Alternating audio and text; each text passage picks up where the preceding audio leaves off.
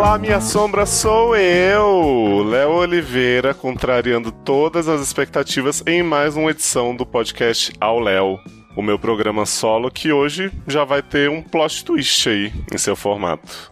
Eu queria começar essa edição agradecendo a todo mundo que me apoiou no Twitter, nos comentários do post, nos grupos de Telegram, em relação a esse projeto. Pode parecer estranho eu ter a insegurança de gravar sozinho depois de 11 anos aí fazendo podcast, mas a verdade é que essa é uma vontade que eu sempre nutri, assim, lá no cantinho, e pensei, será que consigo? Será que vou me aguentar? Será que as pessoas vão me aguentar? Então, quando eu terminei de gravar o programa ali de Homem Invisível, eu postei no Twitter, ixi, gravei um programa aqui quase 40 minutos, achei que iam ser 10, e tô na dúvida se vou ter coragem de lançar. E aí as pessoas me deram uma mega força, sem nem saber do que era o tema, dizendo, coloca no mundo isso aí. Então eu tive comentário da Caroline Pedreira, do Thiago Guerin, da Carla Gelli, Rebeca Tavares, Pandora, Ale Barbieri. Todo mundo deu aquele mega incentivo para continuar o projeto e graças a eles isso nasceu. Tive também um ótimo retorno no Telegram. Isabela Cabral, saudosa, diz que ia assistir o filme só pra ouvir o podcast. Fiquei muito feliz. Betinha também, com esse público que ganhou. A Bárbara, nossa madrinha lá do SED dos Seriadores, disse que tinha sido digitalmente influenciada e que ela tava com medo de ser um filme só da mulher sofrendo e sendo trouxa o filme inteiro pra nos 2 minutos finais reagir. E ela acabou indo assistir. Falou sobre o formato do programa, como ela gostava do encadeamento do raciocínio, disse que nem sentiu o tempo passar lá no blog, maravilhosa. Tive força no Twitter e nos comentários de Deb, essa rainha. Jean Muniz e Luciano Venceslau entraram numa discussão muito legal lá no Twitter sobre se Betinha no final ficou inocentada, né, desse filme. Eu vou tentar não falar muito sobre o episódio passado assim, porque se você não viu o filme, você vai saber do que eles estão falando, mas foi uma conversa muito legal de levar lá. A Nath, Natália Gonçalves, também, depois de assistir o filme, veio dar a sua contribuição nos comentários. Levi Ventura perguntou como eu estava considerando não soltar esse produto, me parabenizou, disse que foi bem legal e apesar de não ter visto o filme, ele escutou o relato e voltou a se empolgar. Douglas de Mello também se pronunciou no Twitter. E o Anônimo também comentou aí que adorou o formato, já esperava pelos próximos, assim como o Unknown, que deve ser da família Anônima, versão em inglês, que diz que esse programa estava icônico. Depois desses agradecimentos rápidos, então, como um porco-espinho azul, eu quero anunciar o tema de hoje, que é Sonic, o filme. Uma grande polêmica do cinema nos últimos tempos, um flop esperado, que acabou se tornando, olha só, um filme muito legalzinho, muito querido pelos fãs. Apesar de alguns dizerem que ele reduziu o Sonic a um pet que faz piadas polêmicas. E hoje eu não tô aqui sozinho, como eu já disse no início do programa que tinha um plot twist. Eu vou receber opiniões do nosso correspondente internacional, Darlan Generoso, direto da Polônia.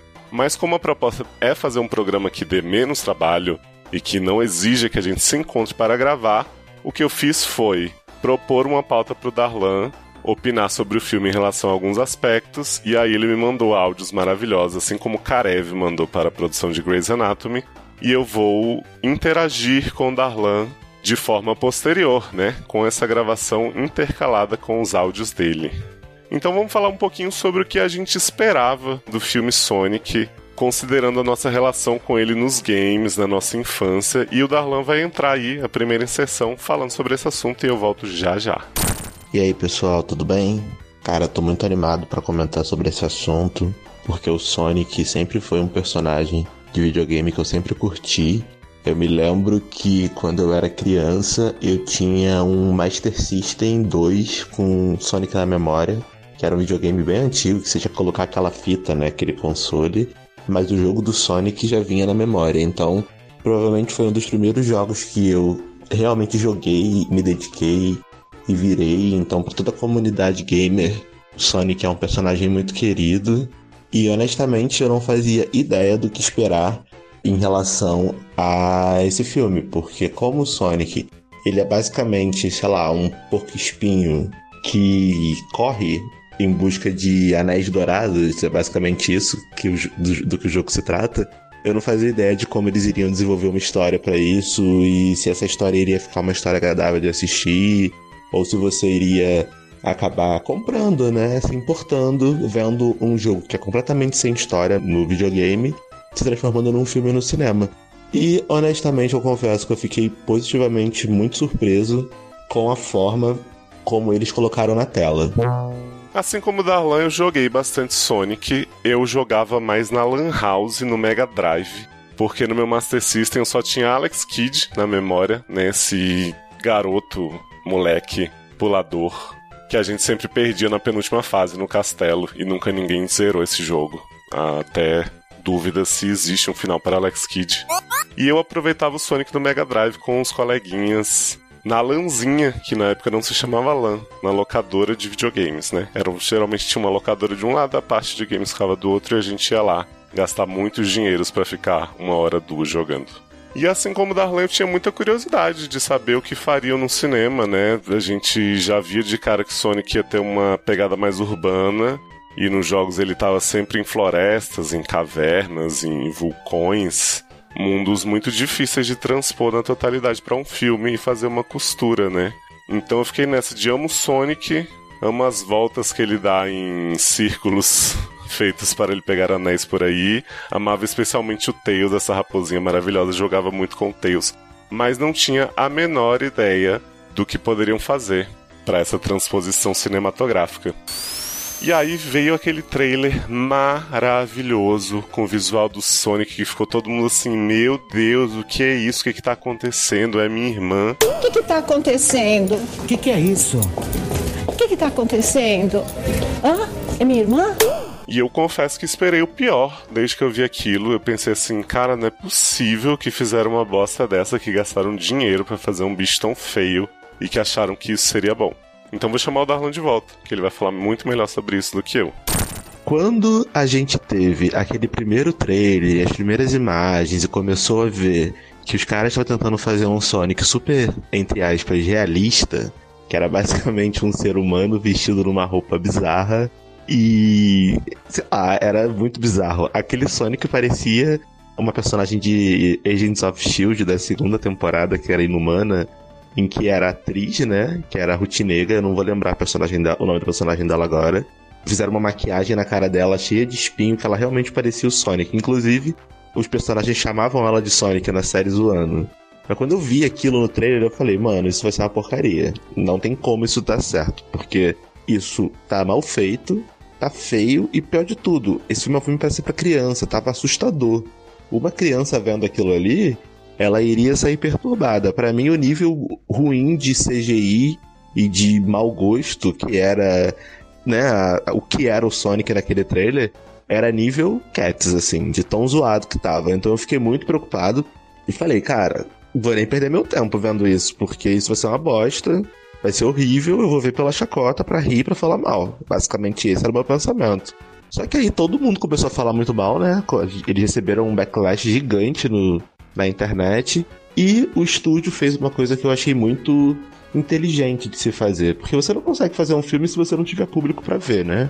E aí os caras falaram, putz, talvez seja melhor eu adiar o meu filme e refazer esse feito, reimaginar o Sonic que eu quero colocar na tela e atender aos fãs, porque isso vai demonstrar uma boa vontade por parte do estúdio, por parte de quem tá fazendo o filme, né?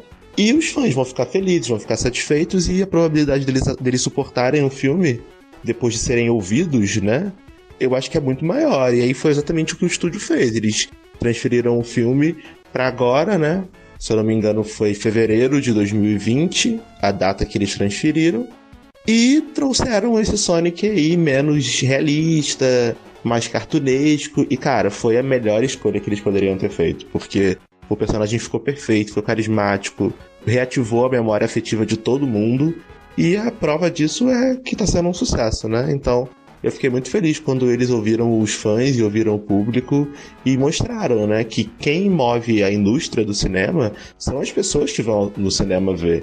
Não adianta você fazer um filme super conceitual só porque você quer, com um CGI horrível ou uma coisa mega artística, se ninguém for ver e você tomar um prejuízo fodido, né? Então, achei que foi bacana isso que eles fizeram. Bom, depois desse áudio do Darlan, eu acho importante dizer que eu não acho que o público deve sempre receber o que ele quer, ou o que ele acha que quer. Tem muitas situações em seriados que a gente vê os criadores ouvirem muito a voz do público, especialmente na era pós-Twitter, e entregarem meio que aquela coisa assim, o público queria isso em certo momento, então eu coloquei na série aqui. E às vezes não é realmente o que o público achava legal, ele só fez a fanfic ali na cabeça dele e estragou a série de uma forma que tanto quem pediu aquilo quanto quem não pediu ficou assim, cara, por quê? Vocês não surpreenderam, né? Mas no caso de Sonic eu concordo com o Darlan, que fazia muito sentido ouvir o público nesse caso porque estava bizarro. Não era uma questão de, por exemplo, marmanjos que se doem com a nova She-Ra, que não tem um visual que ajude os masturbinhas, ou pessoas que se doem com reimaginações, remakes de filmes que não vão pro lado que elas esperam. Era realmente um caso de que a produção não sabia muito bem o que tinha feito, não tinha uma tia do café pra dizer assim, cara, esse desenho que vocês fizeram aqui é ridículo, não é possível que vocês vão envolver uma equipe de CGI nisso aí. E aí sim, eu acho que foi muito positivo terem ouvido o público, refizeram uma boa parte do filme, porque o Sonic, por mais que seja um personagem só, é o centro de tudo, então custou muito caro, deve ter sido muito trabalhoso, tanto que o filme foi adiado pra refazerem esse visual. E era o que Cats devia ter feito, né? Como o Darlan falou aí que esse primeiro Sonic tava nível Cats, a gente viu a galera de Cats confiando muito nos atores e nas grandes músicas que eles tinham ali pra encaixar, e lançaram o filme inacabado no cinema. Depois, mesmo assim, sofreram crítica. Então talvez se eles tivessem feito que nem a galera de Sonic, dado um tempinho e dito assim, não gente, temos um material aqui que pode ser salvo, vamos adiar aqui, repensar o que pode ser feito. Como, por exemplo, a Warner fez com Animais Fantásticos, né? Fez aquele segundo filme pavoroso, sem sentido, que dá voltas em si mesmo e tem um grande twist mexicano no final. E aí eles falaram, não, vamos adiar essa produção em alguns anos e ver o que a gente pode mexer nessa franquia pra tentar salvar. Vocês devem estar ouvindo a minha gatinha aí também concordando muito, porque ela fica muito nervosa quando eu falo em Cats. E aí Cats não fez isso, tomou na urra, mas Sonic fez. E o sucesso veio, né? Foi recompensada essa tentativa de melhorar com base na reclamação do público. E aí a gente vem com um Sonic mais bonitinho, com olhinhos simpáticos, e começa a entender como transpuseram o ouriço pra telona. Olha que gírias idosas maravilhosas que eu tô utilizando. O Sonic começa num mundo muito parecido com o dos jogos, correndo em estruturas circulares, zoando muito na TV, usando seus anéisinhos, pulando em cima dos inimigos. E apresentam a Garra Longa, que é uma coruja mentora do Sonic, aí, uma figura materna, que dá a ele os anéis, as famosas moedinhas que faziam o Sonic não se machucar, ou pelo menos continuar vivo depois de ser atingido no jogo, só precisando pegar mais moedinhas para garantir a segurança. A Garra Longa dá esses anéis e explica pro Sonic que ele vai estar sempre em perigo, porque ele é especial, ele tem poderes que as pessoas querem explorar, e ele precisa ir para outros universos, fugir quando a ameaça se aproxima. Então o Sonic vai parar na nossa Terra, passa um bom tempo ali sozinho, sendo visto apenas pelo doido da cidade que fica alegando que tem um porco-espinho azul correndo por aí e ninguém acredita. Ele fica assistindo filmes de ação pela janela do Tom, que é o personagem de James Marsden, conhecido aí da primeira franquia de X-Men, né? Interpretava o Ciclope. Ele é o Ted em Westworld e interpreta aí um policial que tá vendo a sua vida útil na cidadezinha se esvair, porque ele tem planos maiores, ele quer entrar em situações de vida ou morte. Então ele recebe uma proposta para o trabalho em São Francisco e já pensa em aceitar. A companheira dele, que é a Mad, dá todo o apoio, mas pede pra ele analisar se é isso mesmo. E o Sonic tem uma relação com eles à distância platônica, eu diria, né? Porque ele conhece ali aquelas figuras, dá apelidinhos fofos, chama o Tom de Donut, e se sente parte da família dele sem efetivamente estar interagindo com ninguém. Eu acho que é muito bem tratado, assim, essa questão da solidão do Sonic, até um pouco profundo pra um filme infantil. Como eles mostram a tristeza dele, a necessidade de, por mais que ele precise dessa segurança de não se mostrar pra ninguém, ele precisa também da companhia das pessoas, né? Como já diria o John Donne, nenhum homem é uma ilha. E a partir desse contexto a gente tem um incidente em que o Sonic, muito bravinho, muito boladinho com toda essa situação que ele tá passando, dá umas voltas muito rápidas que acabam com a energia do local, e aí começa uma perseguição furiosa a esta criatura, ao motivo que acabou com a eletricidade, que rende pra gente uma cena muito boa do presidente dos Estados Unidos conversando com outras pessoas, assim, é super chacota, super simplista essa representação, mas eu acho que cabe muito bem no filme, em que decidem colocar um cientista muito renomado, mas instável, que é o Dr. Robotnik, atrás do Sonic.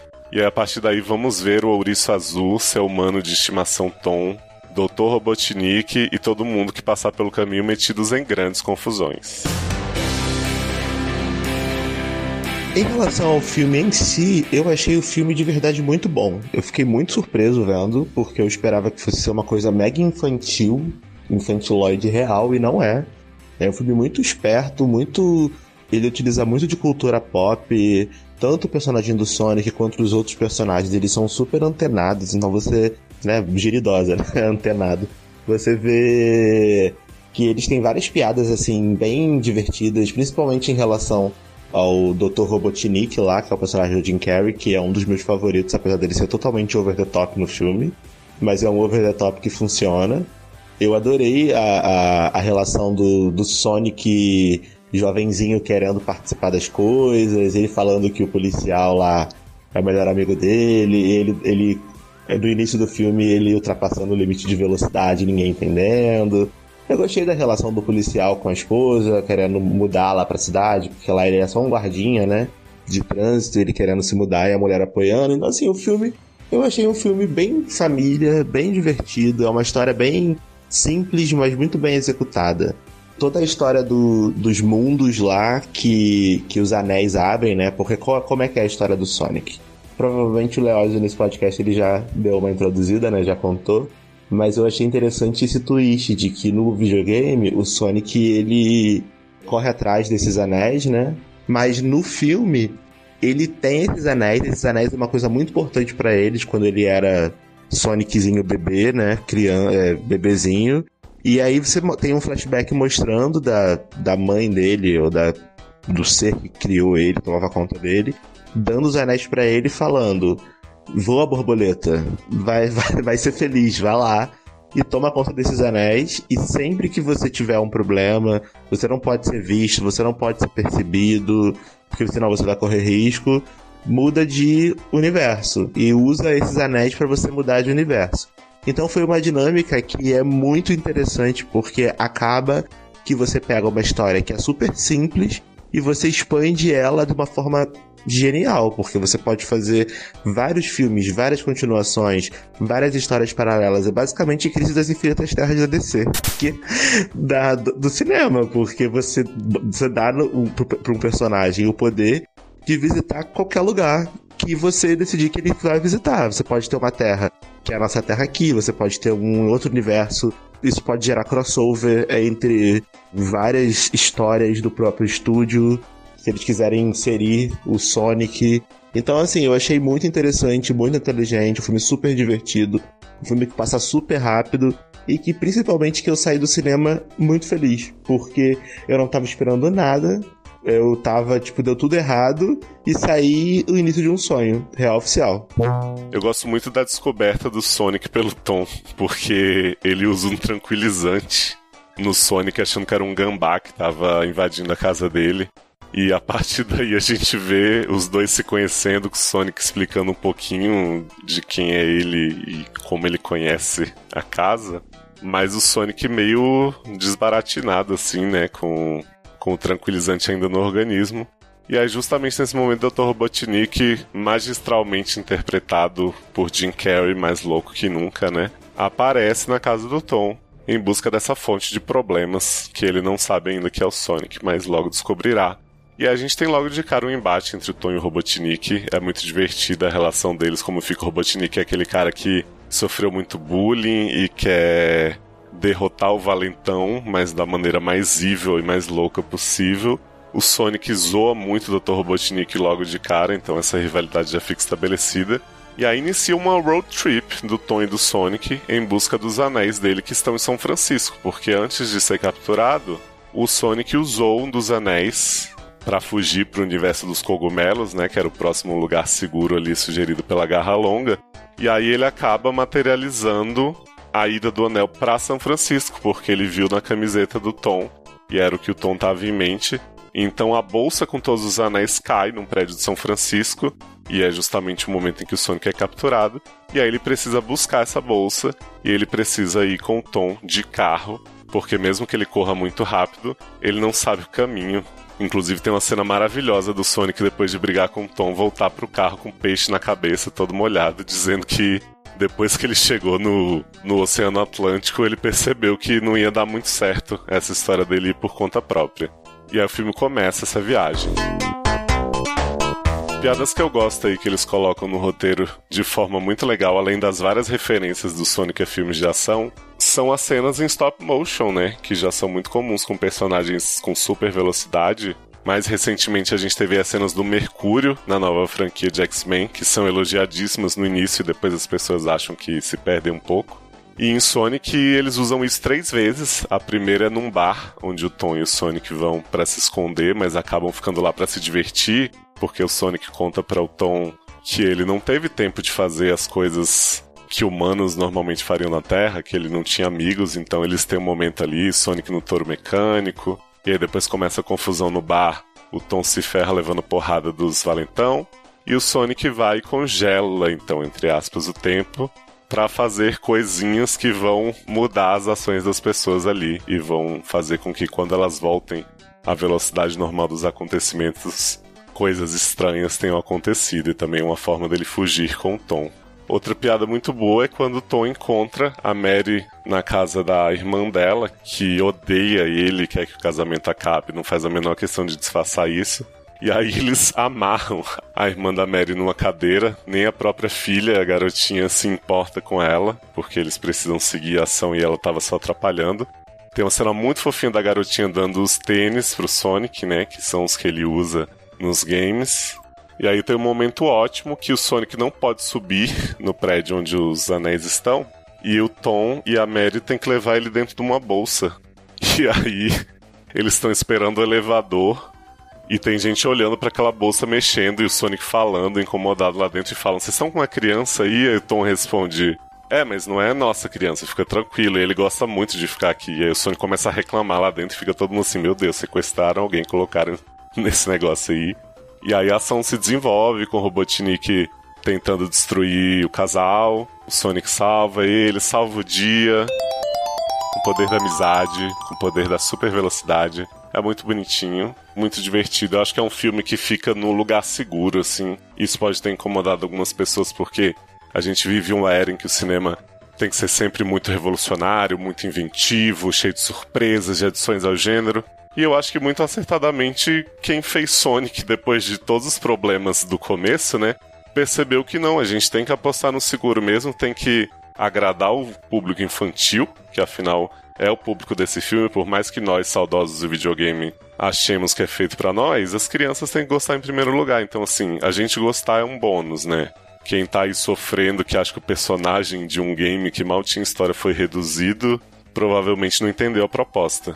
Tô muito animado pelas novas possibilidades que vão surgir, principalmente com os novos personagens da franquia Sonic, que com certeza eles vão incluir. Eu acho que eles deram um gancho legal em relação ao Tails, Sonic Tails, então eu quero que a continuidade da história, que introduza o Tails e que a gente tenha mais histórias com ele também. Eu acho que a franquia aí tem tudo pra dar certo. Esse filme realmente foi uma surpresa. Eu acho que vai ter continuação, com certeza vai ter. E a única coisa que eu gostaria que tivesse na continuação é que eles tivessem o mesmo zelo que eles tiveram nessa, e que eles continuem ouvindo os fãs, porque no final das contas os fãs mostraram que sabiam melhor o que fazer do que o próprio estúdio, né? Porque se eles não tivessem ouvido os fãs, isso daí não tinha dado certo. Como o Darlan falou aí, essa coisa dos outros universos que os anéis dão acesso dá possibilidades infinitas. Eu gostaria muito de ver como é feito no Detona Ralph, por exemplo, que eles juntam vários jogos, como é feito em Lego Batman, que reúnem muitos personagens do mesmo estúdio, das mesmas produtoras. Eu gostaria de ver, por exemplo, um crossover Sonic e Alex Kidd. Eu acho que seria incrível. Por mais que tenha personagens do Sonic aí pra serem introduzidos também, como o próprio Tails, que aparece na cena pós-créditos, maravilhosa. Eu adorei, eu gosto muito do Tails. Como eu já falei antes, eu jogava muito mais com ele do que com o Sonic. Eu acho impressionante o jeito que ele voa com seus 2 rabinhos se juntando e fazendo uma hélice. Tem o Knuckles, o vermelhinho, que é amigo e rival. Umbaie. Tem o Shadow, né, que é o Sonic do mal, Sonic Evil. E eu acho que esse filme fez bastante sucesso, então eu acho que vai ser feito. Por mais que não utilizem os crossovers, fiquem mais ali nos personagens do Sonic que tem a aparecer, nas ideias novas que eles tiveram pra essa aventura do Sonic na Terra, eu acho que é certo que teremos pelo menos mais 1 ou 2 filmes aí, que o sucesso foi muito grande e já acertaram no efeito, já que finalmente gastaram dinheiro da forma correta, vão fazer sim. Uma coisa que eu amei foi o plot do universo dos cogumelos, porque foi claramente uma zoadinha no Mario, né? Porque todo mundo sabe que existe sempre uma rivalidade grande entre o Super Mario Bros. E o Sonic nos videogames, né? E você colocar o Sonic no filme indo lá pro universo dos cogumelos, você vê que ele tem uma resistência aqui do lugar e tal, ele faz umas piadinhas sobre o lugar. Então eu tomei isso como uma referência, uma zoeira ao universo do Super Mario Bros. Então pra mim, sou fã dos dois, foi bem divertido de assistir. Personagens humanos que eu mais gostei, acho que foi o Dr. Robotnik. Eu acho que ele é um vilão maravilhoso, real. Ele é meio burro, mas ele é surtado, mas ele é perfeito, exatamente como o personagem deveria ser retratado, na minha opinião. Eu gosto do personagem do Ciclope, mas pra mim ele e a mulher dele assim são bem descartáveis. Eu entendo que eles queriam trazer essa relação aí de amizade, né, de parceria entre o Sonic e ele e tal, mas ele, pra mim, não fede nem cheira, poderia ser qualquer coisa ali. Olha aí, não tinha percebido a zoada em Mario com esse universo dos cogumelos, que depois que o Darlan falou, me parece realmente bem provável que seja isso, porque o Sonic fica toda hora falando assim, nossa, mas que coisa chata, um universo só com cogumelos, o que eu vou fazer nesse lugar o dia todo? E aí a gente tem também o Dr. Robotnik lá com os cogumelos no final, se ferrando. Faltou, sei lá, aparecer uma planta carnívora, um casco de tartaruga, eu acho, pra deixar claro a zoação e mais divertido ainda. Mas talvez eles tenham evitado de ser tão diretos, né, na provocação. Em relação aos personagens humanos, né, porque o Sonic, eu concordo em tudo que o Darlan falou, que é puro carisma. Ele tem uma personalidade, não é só um bichinho que faz piadas, ele tem essa coisa da solidão, desse apego às pessoas que acolheram ele, umas tiradinhas muito ácidas, que só alguém que ficou tanto tempo sozinho poderia ter. E eu acho que o Tom e a Maddie funcionam muito bem aí, diferente do que o Darlan acha que qualquer outra coisa no lugar deles serviria. Eu acho que o jeito que o casal se apoia, que eles interagem com o Sonic, sem o Sonic, dão muito certo. Eu acho que a garotinha, sobrinha da Maddie, poderia participar mais de filmes futuros, que eu não acharia ruim. Um momento da Maddie que eu queria destacar é quando ela vê o Sonic a primeira vez, ela puxa o Tom pra um canto e fala assim: primeiro você observe a minha calma, a minha serenidade, o meu autocontrole, eu não vou surtar. E aí de repente ela começa a gritar: que merda é essa, caralho, essa porra desse ouriço aqui, me ajuda, meu Deus! Berro, grito! Apenas maravilhosa. E o Robotnik é Jim Carrey sendo o Máscara, o Dr. Dolittle, todos esses papéis mega afetados dele, mas num papel que você entende essa atuação ser assim, né? Faz todo sentido, ele se diverte muito, ele dança, né? Faz o Coringa, o Dream Team do passinho. Ele entrega realmente o Robotnik que a gente merecia. E eu acho isso muito legal porque o Jim Carrey passou por vários problemas aí na vida pessoal dele. Aparentemente estava bem perturbado das ideias e é bom que ele tenha tido uma oportunidade de focar o talento dele num personagem que combine e que a gente se divirta. Pra mim, esse filme é, de longe, um dos melhores filmes que eu vi esse ano, porque eu saí feliz do cinema, eu saí divertido, eu saí leve, saí... Sabe quando é aquele filme que você fala assim, eu vou voltar pra ver esse filme aí mais umas 4 vezes? É isso, eu saí com essa sensação de que eu poderia sair, voltar e eu não ia achar chato, e eu ia me divertir de novo, e eu ia curtir. E pra mim cinema é isso, sabe? Quando você vai ver um filme e você entra naquela história e você se distrai. E esse filme causou isso em mim. Então, por esse motivo, eu dou uma nota aí bem positiva pra ele. E eu espero de verdade que venha aí muita coisa boa. Quero muito mais aventuras na cidade. Eu quero continuação do Sonic visitando vários universos. Eu acho que eles podem explorar melhor essa viagem dele nos universos através dos anéis. E ele pode até mesmo trazer elementos de outros universos para o universo principal que ele vai querer ficar no próximo filme. Então eu acho que vai ser interessante. E eu acho que o Dr. Robotnik vai continuar perseguindo ele, vai continuar querendo pegar esses anéis aí dele que ele tanto sonha, né? Mas eu acho que é isso, pessoal. Espero que vocês tenham gostado dos meus comentários. Qualquer dúvida aí, pra quem quiser me seguir, rede social, Darlan Generoso, Generosode no Twitter, Generosode no Instagram, tô muito animado, Cote Kratos. Um beijão pra vocês, espero que vocês tenham gostado do filme tanto quanto eu. E se não gostaram também, espero que vocês comentem aí com a gente no Twitter por que vocês não gostaram, o que vocês acham que poderia melhorar. E é isso, valeu? Um beijo pra vocês e até a próxima. Então esse programa foi isso. Eu queria realmente enaltecer o filme do Sonic, mais do que dar o panorama dele, né? Acho que diferente do cast passado de Homem Invisível, eu consegui não narrar cena a cena do filme e só passar as minhas impressões gerais, as impressões gerais do Darlan, que eu acho que tiveram muito a contribuir. Agradeço demais vocês terem ouvido, e quem não assistiu, corra para o cinema mais próximo, para as bocadinhas aí, as formas legais de se adquirir o filme, e prestigiem o Ouricinho, porque ele merece demais. Vou jogar um anel agora para outra dimensão qualquer dos outros podcasts, né? Do Eric Smalltalk, do Logado, que tá aí com programas de férias maravilhosos, no SED no ar, onde a gente dá conselhos, e nos outros programas dos seriadores em que a gente comenta em grupo as produções da TV e do cinema. Um grande beijo a todos, até a próxima!